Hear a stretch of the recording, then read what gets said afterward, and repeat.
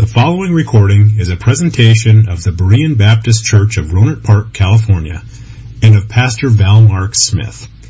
We are an independent Baptist congregation committed to the accurate presentation of the historical doctrines of the faith. We welcome your visit to our services anytime here in the Rohnert Park area. So if you turn to this scripture once again, I'd like to talk to you for a few minutes this morning in this Father's Day celebration about the blessing of fathers who are devoted to God through our salvation in the Lord Jesus Christ. Now, this psalm begins in a very fitting way with praise to the Lord, as I read just a moment ago. And we open our services every Sunday morning with praising God in reading of the Word and also in song. And I hope that you enjoy the reading of the Word of God as we begin. That is the call to worship, and we celebrate our Lord, and we do want to worship Him in word and in song. So we look again at this first verse in Psalm 112, which says, "Praise ye the Lord, blessed is the man that feareth the Lord, that delighteth greatly in His commandments."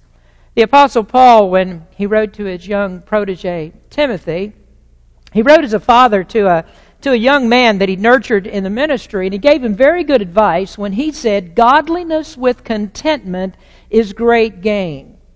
Nearly 15 years ago, when I became the pastor, I introduced you to a masterful theologian of the 18th century. His name is John Gill, and I know some of you have become students of Gill because I hear his name often in the remarks of our other men when they speak.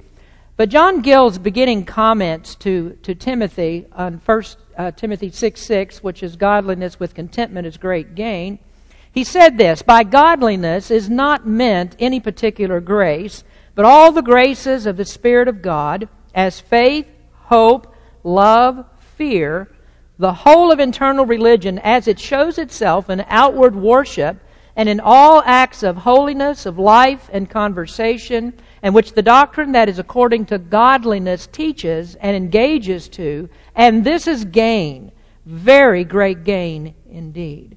I think that speaks well of the advantages of godly men, advantages that most men don't seek, because I'm not talking about the gain that you make in a bank account, nor is this about the interest that you get on your portfolio. It's not about getting a job in management. Oh, there are many Christians that enjoy those things, yet that's not the thing. Those aren't the things that bring lasting happiness to the person who is a follower of Jesus Christ.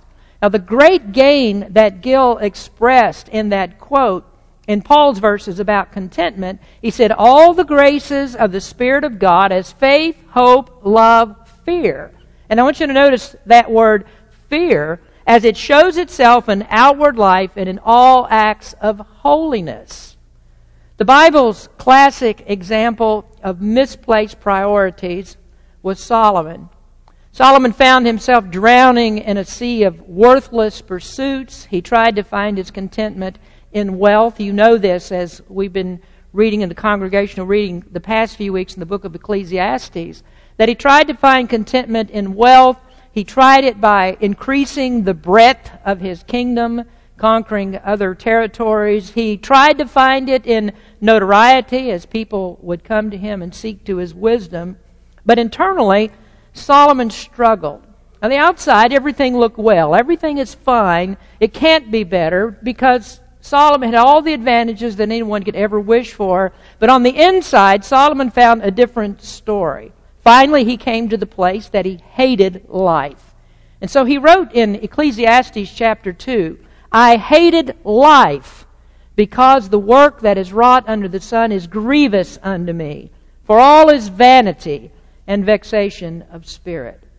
And it's with that in mind that we see a contrast in this psalm's expression of praise. Now, on both sides of this psalm, it's flanked by psalms that begin in exactly the same way. Praise ye the Lord. That's in the 111th.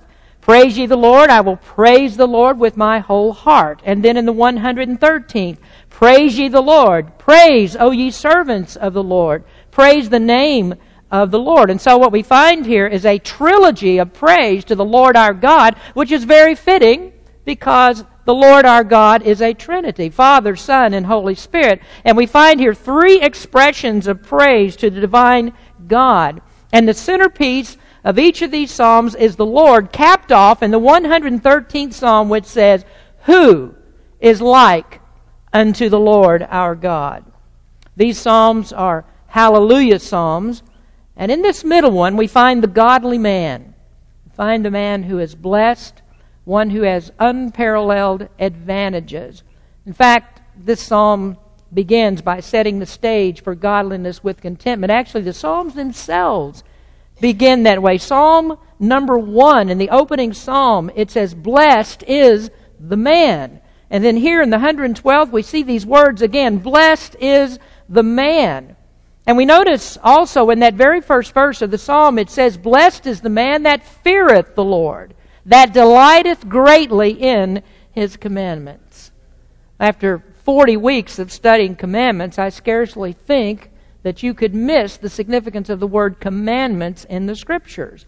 And what the Bible is showing us is that the Christian life, the Christian's happiness, distills into the righteousness of keeping commandments.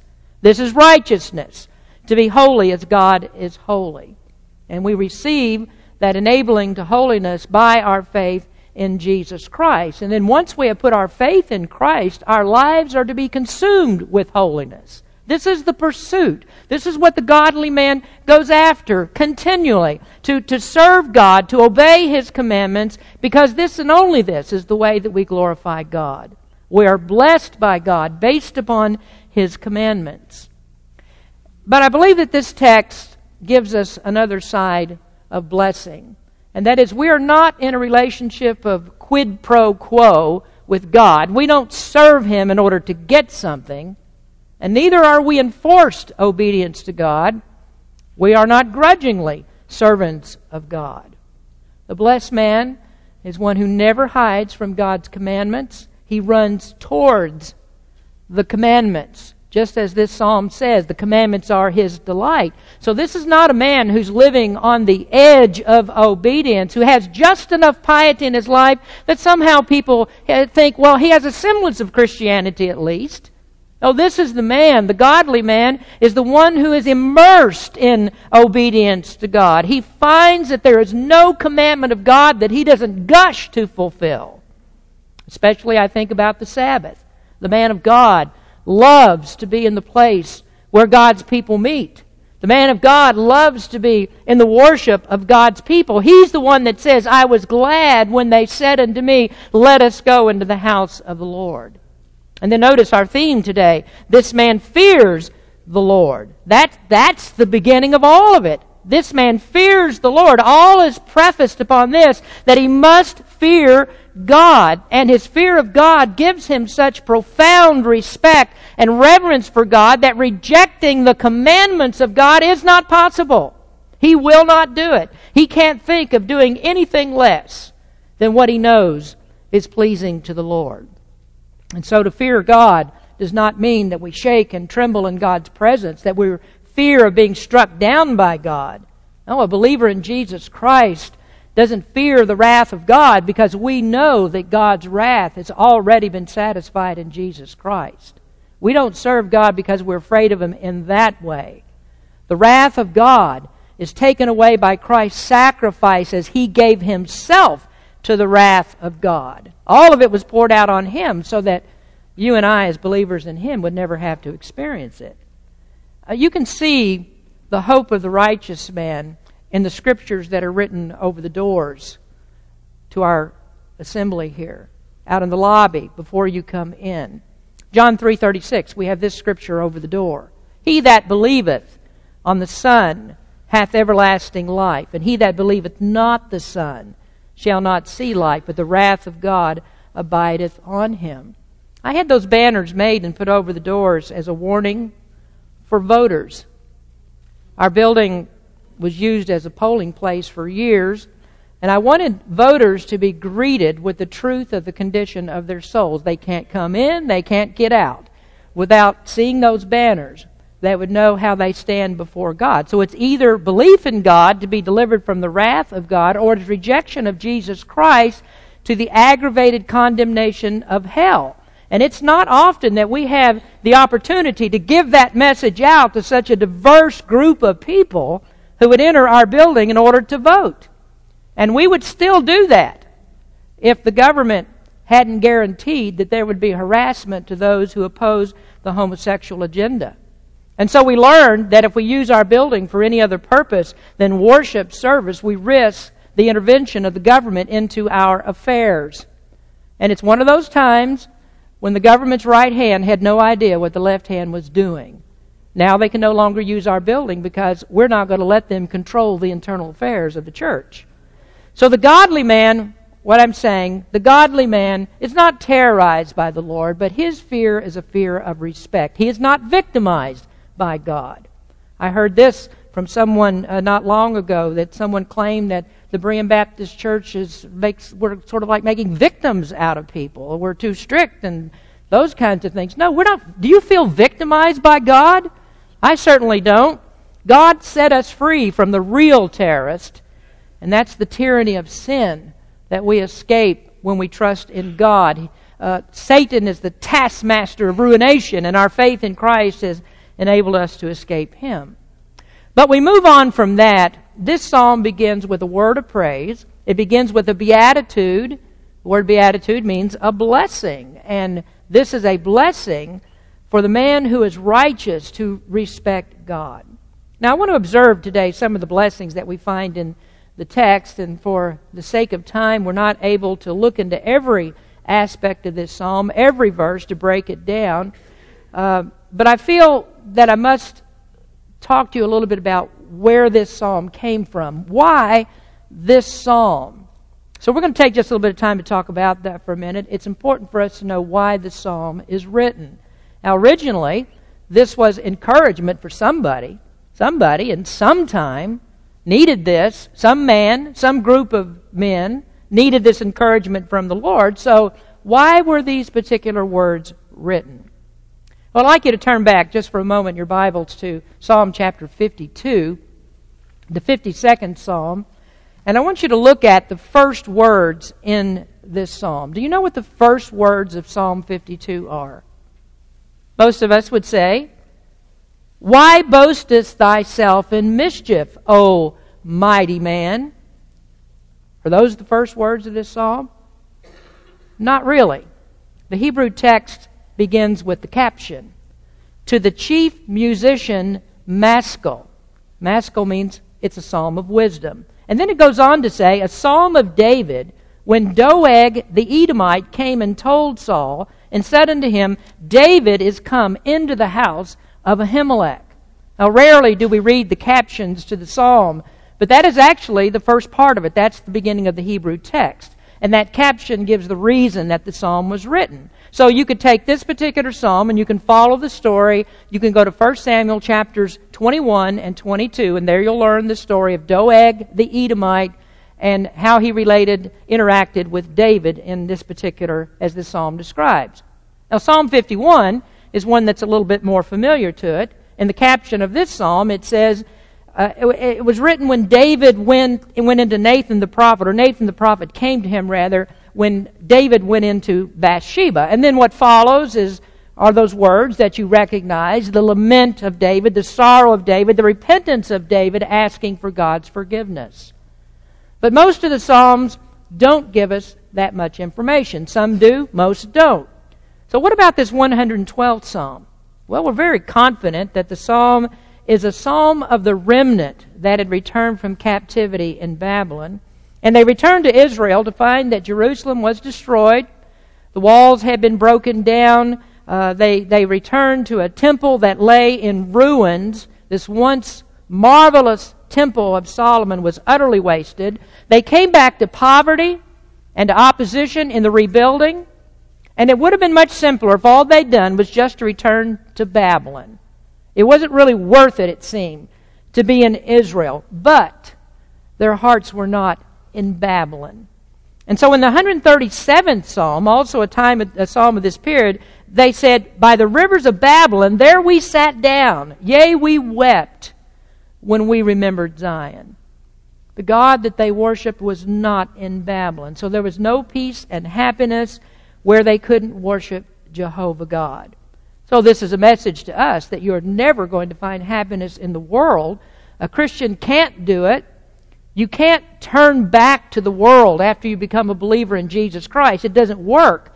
Blessed men are happy men, and godly men find their delight in the Word of God and obedience to God.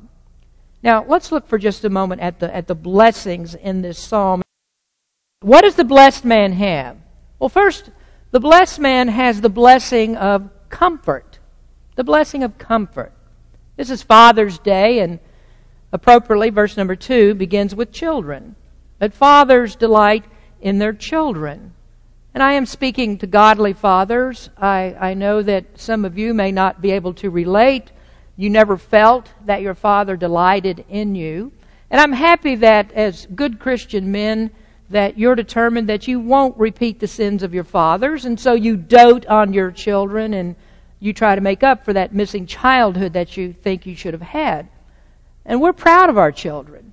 Even when they don't always do what we want them to do, and many times they don't, but still we love our children. And we're especially comforted when we have a child that will return love and respect to us. That's a child that really is something special to you.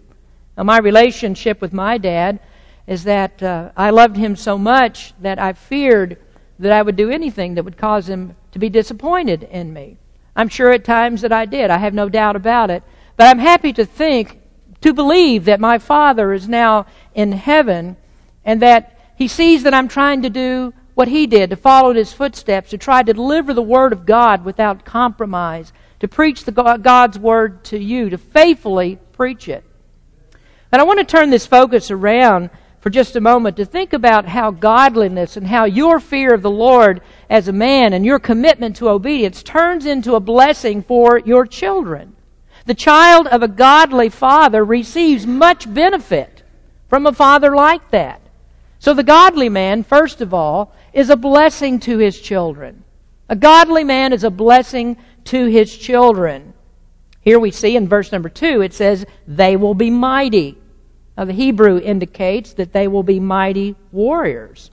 In the Old Testament context, a godly man had godly children who were valiant in war. They would rise to the occasion when there were threats against the nation, and they would fight for their country and for their God.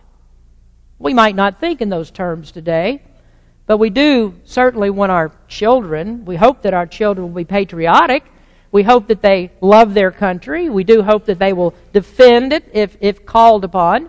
But the main thought here is that the children of a godly father are good in character. I mean, overall, a godly father will produce in his children a godly character, that his children are recognized as upright and trustworthy. The Bible is teaching us that there is a link between a godly father and godly children, which means you need to be very careful about how you raise your children and the example that you set before them. If you teach your children that other activities are as good as church, when they get older, other activities will be as good as church. Exodus 25 has a very solemn warning about this. It says that God visits the iniquity of the fathers upon the children unto the third and fourth generation. Now let me explain to you what that means. It does not mean that the sins of the fathers will be borne by the children. They will be punished for those. It means that a child is likely to follow in that father's footsteps so that his sins become generational sins. That he's produced a bad atmosphere for his children, and so they become choked in their godliness by the pollution that parents allow them to live in. And so your children, your grandchildren, will live in it as well. This is what the Bible says. Your children are not going to teach their children to respect God and the Sabbath and strict obedience to it if you are not the start of that. But you turn that around and you find that an uncompromising father, a father who delights in God's commandments, that if you do that, the third and fourth generations will serve the Lord. That's the contrast that we have. Now, are you looking for absolutes? Are you looking for some kind of a promise from me that it always turns out this way? And so you have objections and you can offer the exceptions to this. It doesn't always turn out this way. Well, fine, but I'll tell you this. There's no chance of it happening the other way. Unless, by the marvelous grace of God, overriding bad examples, does that change. You know, I love to see my grandchildren reciting memory verses. I love to see my grandchildren when they really love to go to church. When I go to San Diego, my grandkids have never said to me, "Papa, would you stay over on Sunday and take us to SeaWorld?" Not once did they ever say that, but countless times they've said to me, "Can you stay over and go to church with us? And can I sit by you in church?" And they would get excited about that. "Can I sit by you in church?" And all 47 of them want to sit by me. It's impossible to do. But they want to. They want to sit by me in church. Well, this is an exception for ungodly parents, unfaithful parents, that they will produce godly children. It's only by the marvelous grace of God that a person comes to Christ after living in a godless home.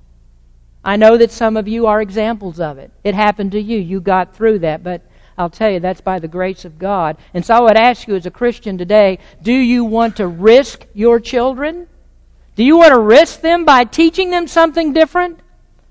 I hope not. But not only is godliness a family blessing, but a godly man is also a blessing to his companions. It says, "The generation of the upright shall be blessed." Now, primarily that's a follow-up to the previous. It refers to the man's children, but we'd have to ask, aren't this man's children, aren't they also members of society? And society is influenced by godly people. The Scripture says, Jesus said to us, "You are the salt and light of the world." You are an influence. Godliness is uplifting. Godliness improves society. I think you know how much I'm against dragging government and politics into the church. I don't expect that democracy will bring peace to the world. I don't think that's going to happen. Morality has never been the government's forte. And we only need to look at the private lives of our leaders. Only there is no such thing as private lives of our leaders, is there? Everything is public now. Everything can be tweeted out.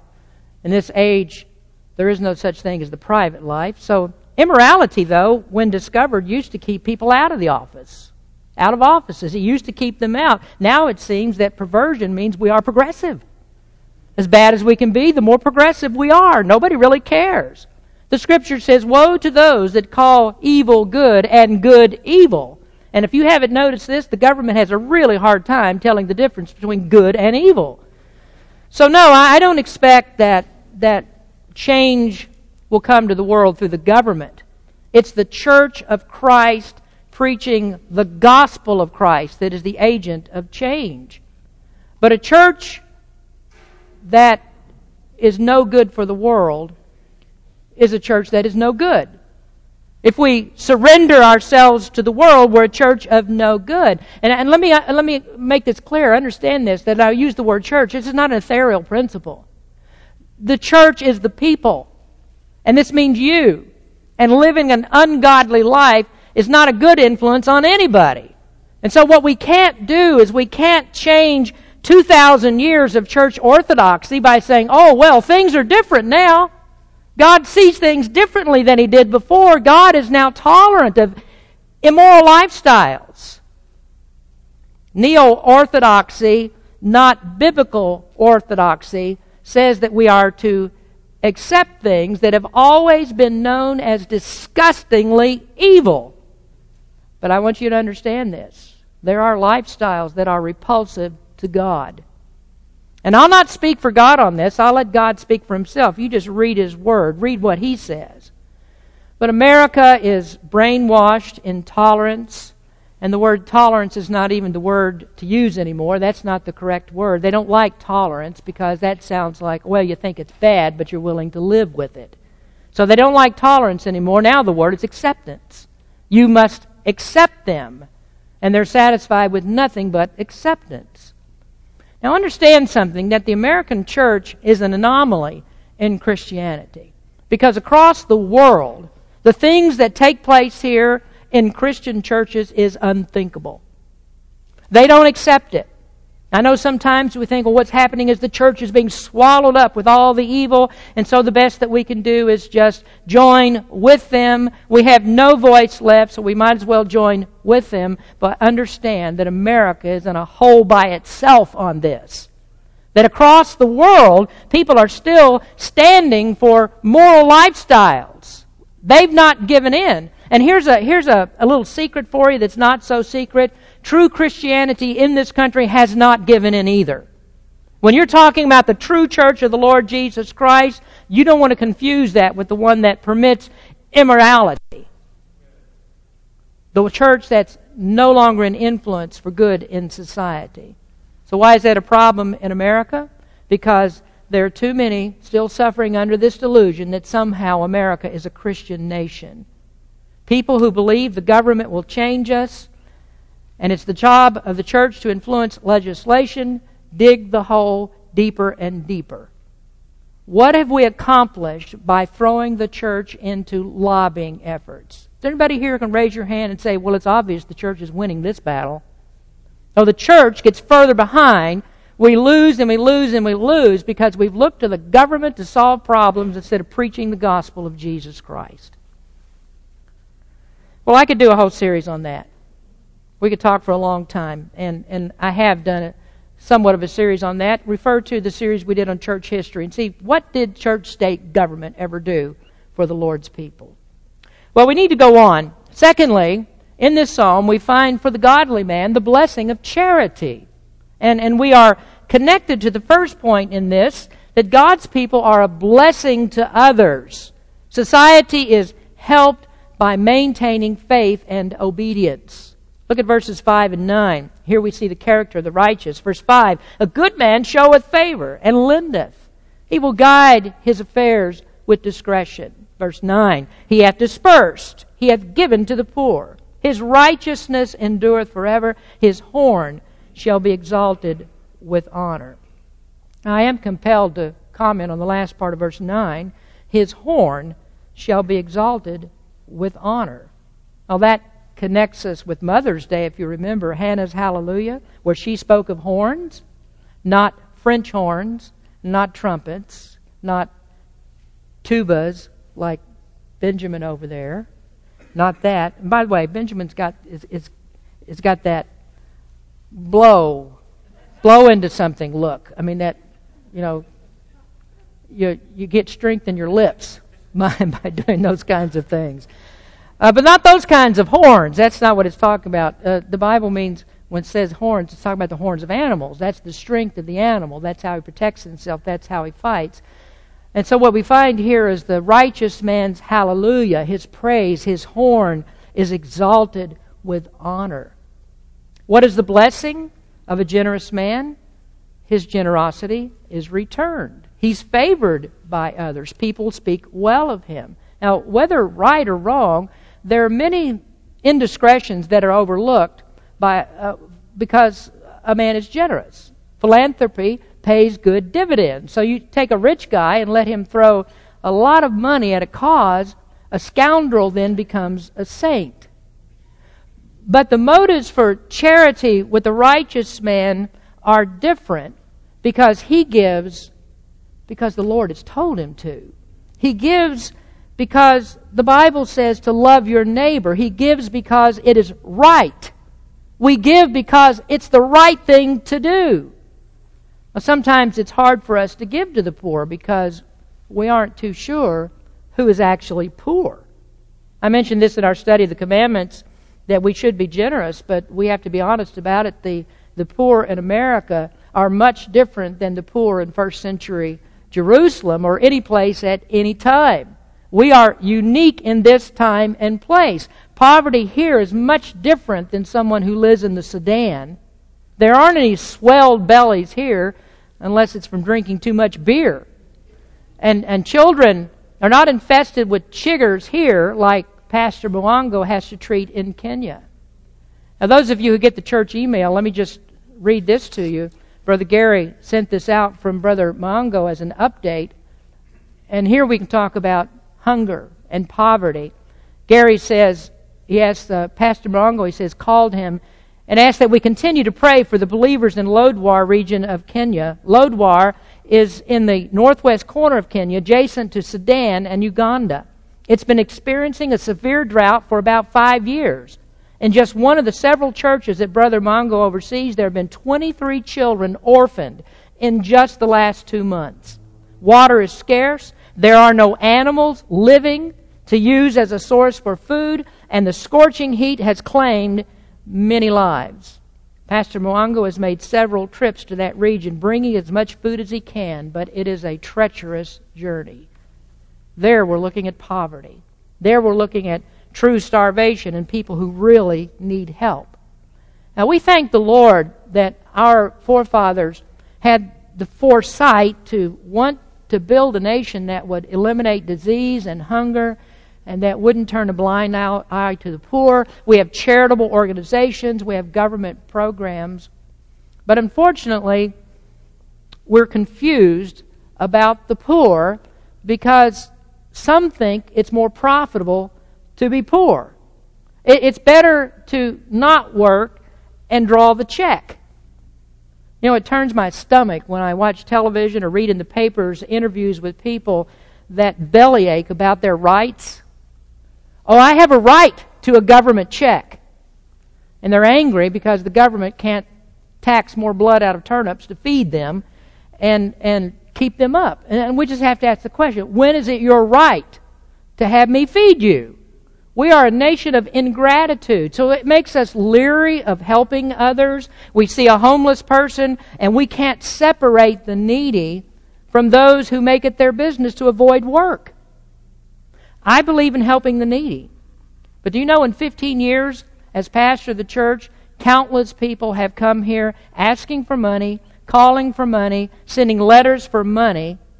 But I can count on half of one hand the times that a person said to me, if you can help me, I'll try to work for it. Is there some work that I can do for it? And the mere suggestion that we would ask anybody who calls and asks for money, could you do some work? We could use some cleanup around the church. Just the mere suggestion of it's like pouring salt on a slug. Have you ever seen what God does with poverty? See how God told Israel to do what? Leave the grain in the field. Leave the grapes on the vine. Leave the olives on the tree. Why? So they can go get it. So they can work for it. You leave it. You're generous to them, but let them work for that. Well, a church like ours, and this is not criticism at all, we tend to send our money overseas because we're convinced those are people that truly need it. Like Pastor Mwango. We know he truly needs it. Last month we sent $4,000 to Pastor Bouquets in the Philippines because his people cannot afford to build a church building that won't be blown over by a house fan. So, do you know what his letters say when he writes to us? He always starts with something like this: pray for more souls to be won. If you have trouble discerning who is needy, look for somebody in the church. Whatever you do, don't hoard up your money because God blesses those who bless others. The righteous shall be in everlasting remembrance. That's what it says. Give away. Give away. And God will replenish the supply. He blesses you to bless others. Thirdly, and I'll close with this, thirdly is the blessing of courage. The blessing of courage. Charles Spurgeon preached a great message on this text. I don't know if you can find a sermon of Spurgeon's that's not a fabulous display of wisdom. But he preached on this text during a terribly tough time. In his day, they were experiencing an outbreak of cholera in London. Cholera is a terrible disease that killed thousands of people in America and Europe in the late 19th century. And Spurgeon's congregation was decimated with cholera. At the same time, Spurgeon dealt with Roman Catholicism that had crept into Anglicanism, which is the state church of England. And you might know this, that there was a time when the Baptist Spurgeon could find some camaraderie with Anglicanism because of their teachings on the doctrine of salvation, that it was correct. But at this time, Anglicanism was being infiltrated by Catholicism, and the gospel of Christ in that church was being destroyed. And then besides that, the Baptist Union, we're talking now about the Baptist groups of people there in what was called the Baptist Union. At that time, modernism was creeping in. Textual criticism was creeping in, and the Bible was no longer believed to be the inerrant Word of God. And still on top of that, evolution was gaining ground. Spurgeon stood against evolution when there were men like C.I. Scofield who made accommodations for it. Scofield gave it hope by suggesting that there is a gap between Genesis chapter 1:1 and 1:2, and Scofield proposed that in that gap you could find all the eons of time that you need for evolution. But Spurgeon would have none of that, and that's because he knew to undermine the Bible is to work your way into destroying the gospel. And in the midst of all of that turmoil, Spurgeon preached on this text about remaining steadfast in the Lord. And he spoke about being a righteous man who fights every tactic of the devil at every turn. He was facing it everywhere that he went. And he said this is what the righteous man does. He stands strong on God's Word. What do we learn from this? There are three encouragements I want you to see in the text. First of all, we are to fear God, but we are not to fear adversity. Fear God, but do not fear adversity. The 7th verse. He shall not be afraid of evil tidings. His heart is fixed, trusting in the Lord. Now, a godly man knows that in the Scriptures he will find no promise from God that there will be no adversity. In fact, he finds the opposite. He finds that God says, you were made for this. You will face adversity. Peter and Paul said, expect it. Peter said, 1 Peter 4, Beloved, think it not strange concerning the fiery trial which is to try you, as though some strange thing happened unto you, but rejoice inasmuch as ye are partakers of Christ's sufferings, that when His glory shall be revealed, ye may be glad also with exceeding joy. If ye be reproached for the name of Christ, happy are ye, for the Spirit of glory and of God resteth upon you. On their part is evil spoken of, but on your part is glorified. Peter's approach is interesting, isn't it? If you be reproached for the name of Christ, happy are ye.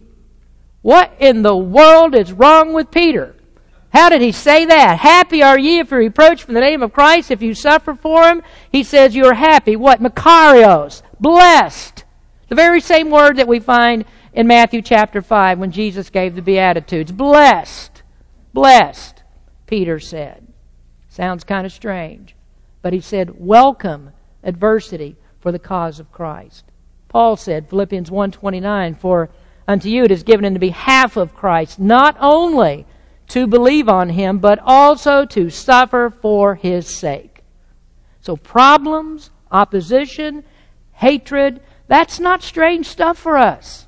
This is not unusual. There's no need to be shook up because trouble is in the world. That's our life. And so what does a righteous man do when he hears bad news? When the economy sours, when the investments tank, when there's sickness and death in the family, when his own health is failing, when friends add to his misery, what does he do? At one time there was a righteous man who didn't experience all those things over a lifetime. He experienced them in a very short time. The man was Job. He lost all of his wealth. He lost all of his children when a tornado came and destroyed the house where his children were eating. Then he said, was there anything else that can happen? Anything bad that can happen? Well, Job, yes, there is. He was stricken from head to foot with painful boils. And then his friends came to cheer him up and to comfort him. And they said, Job, you're a terrible sinner. It's a wonder God hasn't killed you already. Financial ruin, death of his family, loss of his health, desertion of friendly support. Job got it all, boom, boom, boom, just like that, like an anvil falling from a 50-story building right on top of his head. But the Bible says he never cursed God. But then his wife came and heaped on more misery. she felt no blessings in adversity at all. And she said, Job cursed God and die. Thank you, Mrs. Job, for your encouragement. That's what he faced. Job wouldn't do it. He was a righteous man. He did not fear adversity, no matter what was thrown at him. The righteous man trusts God because he knows God will never deal unjustly with him. This is what Abraham said, shall not the judge of all the earth do right?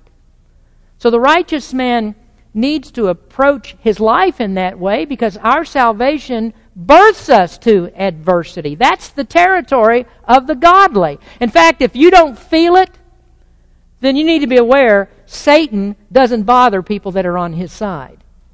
If you feel adversity, that's one way that you know you're a true believer in Jesus Christ. Next, he fears God, but he knows not to fear the enemy.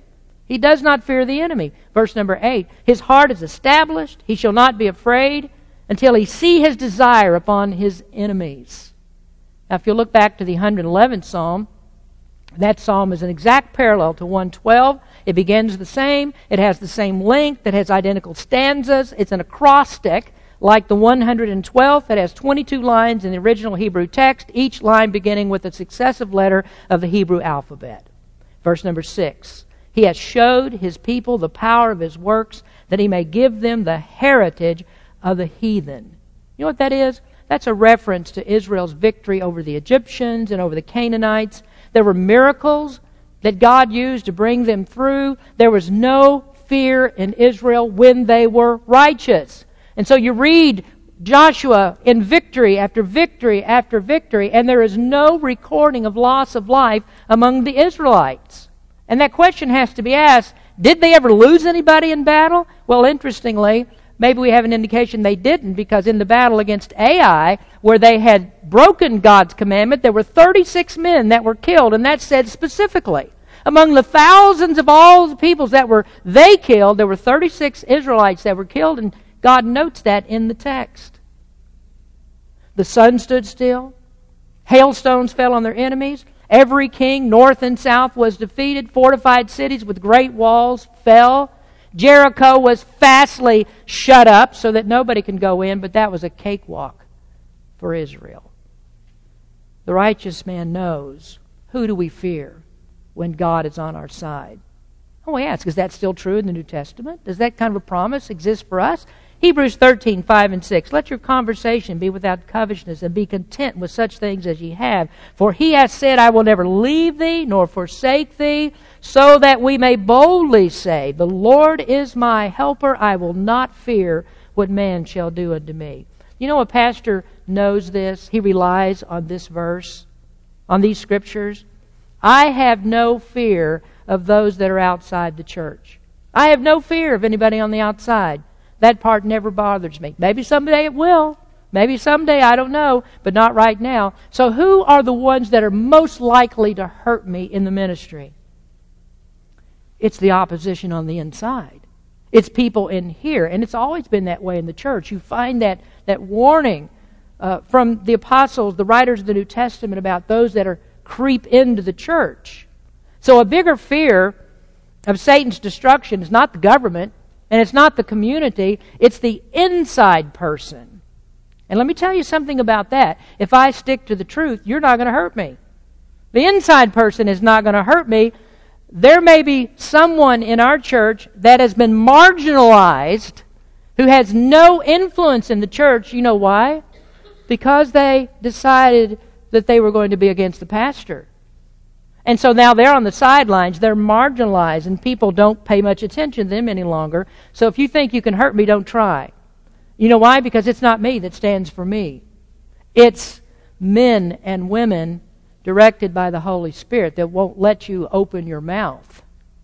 So this is what the godly man expects. You, as a man in the pew, you live a holy and righteous life. Don't fear what anybody can do to you.